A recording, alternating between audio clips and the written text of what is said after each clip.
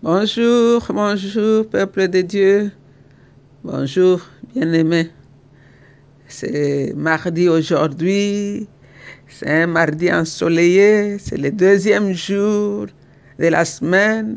C'est le dernier mardi du mois de juillet 2020. Le Seigneur est en train de marcher avec nous tout doucement. Il nous tient à la main, il nous réveille chaque matin. Et il y en a qui sont partis hier, d'autres même à minuit. Mais toi et moi, nous sommes là. Le Seigneur nous a donné encore la grâce de la vie. Nous sommes sur la terre des hommes. Il a renouvelé ses bontés ce matin, comme la parole le dit. Ses compassions ne sont pas arrivées à leur terme. Il renouvelle ses bontés chaque jour. Sa fidélité est grande. Dieu t'a laissé en vie parce que tu n'as pas encore fini. Tu n'as pas encore prié pour ta famille. Il y a encore beaucoup dans ta famille de membres qui ne connaissent pas encore le Seigneur. C'est pourquoi il t'a laissé sur la terre. Il y a des choses que tu dois faire parce qu'il ne veut pas que tu périsses. Il veut que tu reviennes à la rédemption et que ta famille les rencontre dans la gloire. Donc ce matin, nous sommes là, c'est encore une fois Maman Jeanne avec l'équipe de Maman d'Adoration. Nous continuons la méditation dans notre livre d'Apocalypse. Aujourd'hui, nous sommes dans le chapitre 16. Nous lirons du verset 8 au verset 14. Donc, je vais lire la parole de Dieu dans la version Les Français courants. Le quatrième ange versa sa coupe sur le soleil, qui fut autorisé alors à brûler les hommes par son feu. Les hommes furent brûlés par une chaleur terrible. Ils insultèrent le nom de Dieu qui détient de tels fléaux en son pouvoir. Mais ils refusèrent de changer de comportement et de rendre gloire à Dieu. Le cinquième ange versa sa coupe sur le trône de la bête, dont le royaume fut alors plongé dans l'obscurité. Les hommes se mordaient la langue de douleur. Ils insultèrent les dieux du ciel à cause de leur douleur et de leurs plaies, mais ils ne se détournèrent pas de leurs mauvaises actions. Le sixième ange versa sa coupe sur le grand fleuve Euphrate. Le fleuve se dessécha pour livrer passage aux rois qui viennent de l'Est. On peut comparer ça à Ésaïe 11, 15, Euphrate. On peut aussi voir dans le chapitre 9, verset 14. Et le verset 13 nous dit que « Puis j'ai vu trois esprits mauvais semblables à des grenouilles qui sortaient de la gueule du dragon, de la gueule de la bête et de la bouche de faux prophètes. Ce sont des esprits de démons qui accomplissent des miracles, pour ceux qui aiment les miracles. Ces trois esprits s'en vont vers les rois de toute la terre afin de les ressembler pour la bataille du grand jour du Dieu Tout-Puissant. » Donc on s'arrête là, on va voir ensemble avec l'Esprit Saint qu'est-ce qu'il veut que toi et moi nous puissions comprendre ce matin. Car ces choses, je bénis le Seigneur, la façon qu'il programme et qu'il fait les choses. Quand nous voyons ce qui se passe dans le monde d'aujourd'hui, on peut retrouver ces versets dans le monde d'aujourd'hui. On peut retrouver tout ce que la Bible est en train de nous révéler ici. On nous dit, quand le quatrième ange versa sa coupe sur le soleil. Donc, le Seigneur a donné l'ordre. Les anges sont en train d'exécuter l'ordre. Hier, on a vu, la punition avait commencé. Les anges même célébraient, félicitaient Dieu de ce qu'il a commencé le jugement. Alors, on voit le jugement qui continue aujourd'hui dans le verset 8 que nous venons de lire. Quand le quatrième ange a versé sa coupe sur le soleil. Donc, le soleil même n'avait pas de pouvoir. Donc, on peut dire que Dieu a récompensé d'abord la patience des autres. Les versets 8 et 9, les quatrième plaie, ils ont causé aux hommes de souffrir avec des chaleurs qui les brûlaient. Mais ces hommes-là, ils ont refusé de se repentir. Au contraire, ils ont maudit Dieu. Nous les voyons aujourd'hui. Vous voyez les gens qui marchent là dehors. Il est pauvre, il n'a pas d'argent, accepte le Seigneur, il ne veut même pas accepter le Seigneur. Il s'accroche à sa petite sorcellerie, il s'accroche à ses petites fétiches qu'on lui a dit, qu'on lui a donné. Il a sa petite corde autour des reins, c'est à cela qu'il s'accroche. Il y en a qui se font des tatouages sur leur peau avec la marque 666, sans même comprendre l'explication de ça. Ces gens, malgré la misère, les plaies, ils ont endurci leur cœur. Et nous voyons ces choses tous les jours dans la vie ici. Le verset 10 à 11, qu'est-ce qu'il nous dit? Le verset 10 à 11, il nous dit, le cinquième ange versa sa coupe sur le trône de la bête, dont le royaume fut alors plongé dans l'obscurité. Les hommes se mordaient la langue de douleur, mais ils insultèrent Dieu encore. Leur patron, le diable, le trône est renversé. Lui-même se cherche, se recherche, il ne sait plus où s'asseoir. Mais les gens continuent à le suivre et à l'adorer. Lui-même se cherche, il ne connaît pas sa position, le feu l'attend, il voit sa fin. Mais les hommes s'endurcissent et continuent à l'adorer. Nous le voyons aujourd'hui, les gens qui adorent leur roi, qui adorent leur président, qui adorent même les cadavres de leurs rois qui sont déjà morts. Ici, quand la cinquième coupe a été versée sur le trône de la bête, donc cela a ajouté encore la souffrance. Mais ces gens ne pouvaient même plus se déplacer. Il y avait l'obscurité partout, l'eau était transformée en sang, la misère était totale, mais ils ont continué à endurcir leur cœur. Ils ont refusé de donner leur vie au Dieu du ciel. Donc ici, nous voyons ces choses tous les jours. On peut le voir. La même situation s'était passée en Égypte. Les rois, les pharaons s'étaient endurcis. Même quand tout était en train de se consumer, lui, il ne voulait même pas. Il a continué à croire qu'il était fort. Bien que tout lui démontrait qu'il n'avait plus contrôle de rien du tout. C'est ce que nous voyons ici. Le trône du diable est renversé. Alors, pour Jean, ce trône représentait Rome, car cette ville semblait bien être la capitale du royaume de Satan, comme nous l'avons vu dans les lettres quand Jésus parlait aux églises. Je crois dans le chapitre 2, il a dit, je sais qu'il y a Satan chez toi, mais toi tu as refusé de fléchir devant lui, tiens ferme. Parce que les gens croient que c'est Dieu qui envoie les gens en enfer.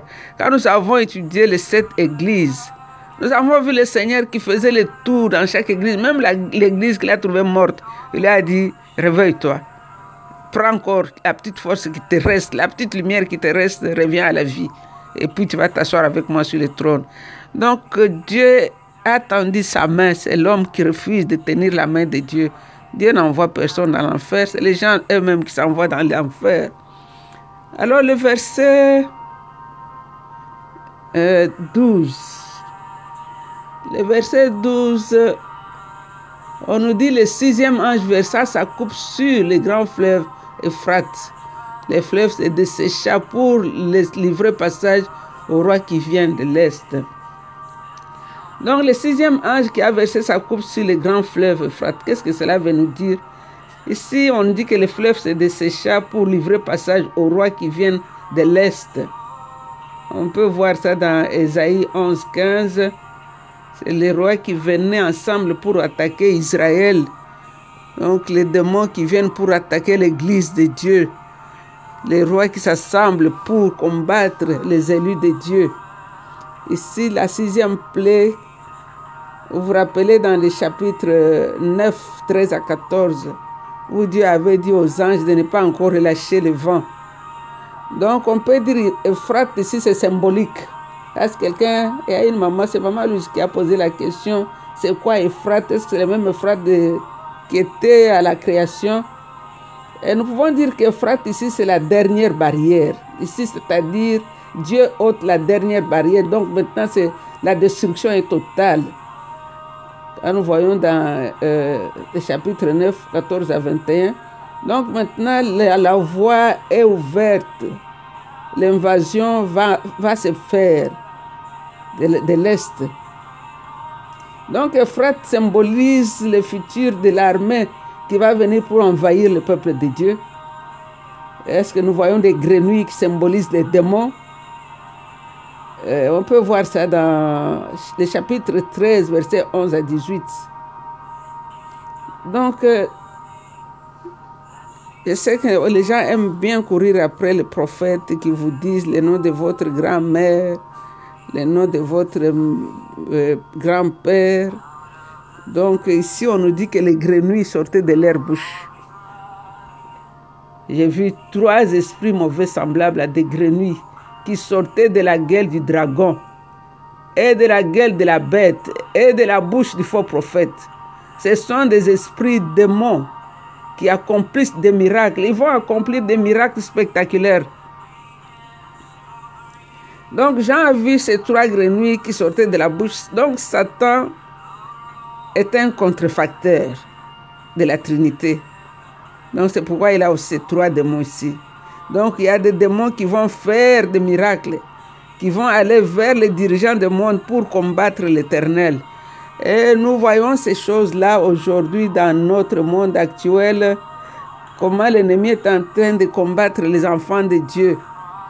Donc, peuple de Dieu, le Seigneur te donne ce message à toi et à moi pour que nous puissions savoir faire la part des choses. Que nous puissions savoir que le temps, il n'y a plus de temps. Vraiment, il n'y a plus de temps, il n'y a plus de temps. Je vais lire une petite histoire que j'ai écrite ici pour vous. Josué, dans le chapitre 24, verset 15, il avait dit que moi, j'ai fait le choix. Moi et ma maison, nous servirons l'Éternel. Il dit, choisissez maintenant celui que vous voulez suivre. Mais moi, je vais suivre l'Éternel. L'histoire me dit, notre destinée n'est pas une histoire de chance, mais de choix. Les choix, c'est nous-mêmes qui les faisons. Nous ne sommes pas des machines. Donc nous devions être reconnaissants à Dieu car nous avons le privilège de choisir les chemins à suivre. Parce que quelqu'un disait ce matin, mais donc c'est-à-dire il y a des gens que Dieu a déjà prévus pour l'enfer. Non, les gens choisissent eux-mêmes d'aller à l'enfer. La vie est faite de choix. Presque tous les jours, nous devions décider, dois-je prendre ce chemin ou celui-là? C'est à cette bifurcation et embranchement de chemin que la décision se prend. Et c'est surprenant de trouver que quelqu'un, quelque légèreté ou quelque négligence peuvent influencer notre choix. Quand vous partez au Canada, on traverse des montagnes rocheuses du Canada, du côté Pacifique. Quand vous voyagez en train, vous venez d'Alberta, vous trouvez, il y a un grand signe, un grand écriteau, on a écrit les grands diviseurs. Donc, qui va de la province de Colombie-Britannique. Donc, il y a un grand signe qui est érigé, les grands diviseurs. Et à distance, on peut voir comme un ruisseau pur, froid et clair, qui provenant des neiges, qui sont fondues, qui viennent de la montagne et arriver à la place appelée les grands diviseurs, l'eau se sépare. Ils forment des ruisseaux. Un va à l'ouest et l'autre va à l'est. Donc à ce point-là, il y a la division. L'autre choisit d'aller à l'ouest vers la Colombie-Britannique, dans le Pacifique, et l'autre à l'est qui descend dans les rochers vers Hudson Station et dans l'Atlantique. Donc l'autre va aller là où l'eau est troublée, sale. L'autre va continuer son chemin là où c'est pacifique, c'est clair, c'est propre. Donc comme je disais, la vie sur la terre, c'est toi qui choisis ce que tu veux. Tu choisis de continuer dans la voie où tu es, ou tu choisis de tourner ta vie vers le Seigneur de gloire. Le Seigneur nous envoie cette parole, toi et moi. Le livre de l'Apocalypse, c'est un grand livre, un bon livre, parce que Dieu ne veut pas que nous puissions aller en enfer. Dieu veut que nous puissions prendre la décision, et la décision, c'est aujourd'hui. Dieu a fixé un jour qu'il appelle aujourd'hui. Il dit dans le livre des Hébreux, aujourd'hui, si tu entends sa voix, n'endurcis pas ton cœur. Prends la décision comme Josué qui a dit, si vous voulez choisir autre chose, vous êtes libre. Mais moi et ma maison, nous avons choisi de servir l'Éternel. Prie pour ta famille qui n'est pas encore convertie, car Dieu est fidèle. Il a dit, crois, et tu seras sauvé, toi et toute ta famille. Ce qu'il a dit, il est capable de le faire, car il se tient derrière sa parole pour l'accomplir. Comment ils vont se convertir, combien ils vont se convertir, quand ils vont se convertir, comment cela sera-t-il possible? Ce n'est pas ton problème. Toi, fais ta part, prie. Le reste, Dieu lui-même va le faire. Il y a des gens qui sont morts, ressuscités, et qui sont repentis, et puis sont morts encore. Parce que la prière de la vieille grand-mère a marché. Donc, Dieu est fidèle. On ne sait pas comment, mais Dieu est fidèle. Fais la liste de toutes les personnes que tu connais, que tu veux voir au ciel, et commence à prier. Dieu va réaliser sa promesse. Nous te rendons gloire, car tu es tellement bon, que tu nous montres les choses affreuses qui vont arriver pour ceux qui vont endurcir leur cœur. Toi, tu as envoyé Jésus-Christ sur la terre. Jésus qui est la solution aux problèmes du monde. Jésus qui est venu chercher et sauver ceux qui étaient perdus. Jésus qui est venu, qui a dit, je suis la lumière du monde. Celui qui me suit ne marchera pas dans les ténèbres, mais il aura la lumière du monde. Jésus qui est venu comme un agneau, lui le grand Dieu de l'univers, lui le tout-puissant, il s'est confiné dans le ventre d'une femme. Lui l'immortel, il s'est fait vulnérable. Lui le saint, il a été exposé au péché à cause de toi et à cause de moi. Jésus est allé dans l'infiniment petit, Jésus est dans l'infiniment grand. Jésus a prêché aux petits, il a prêché aux grands.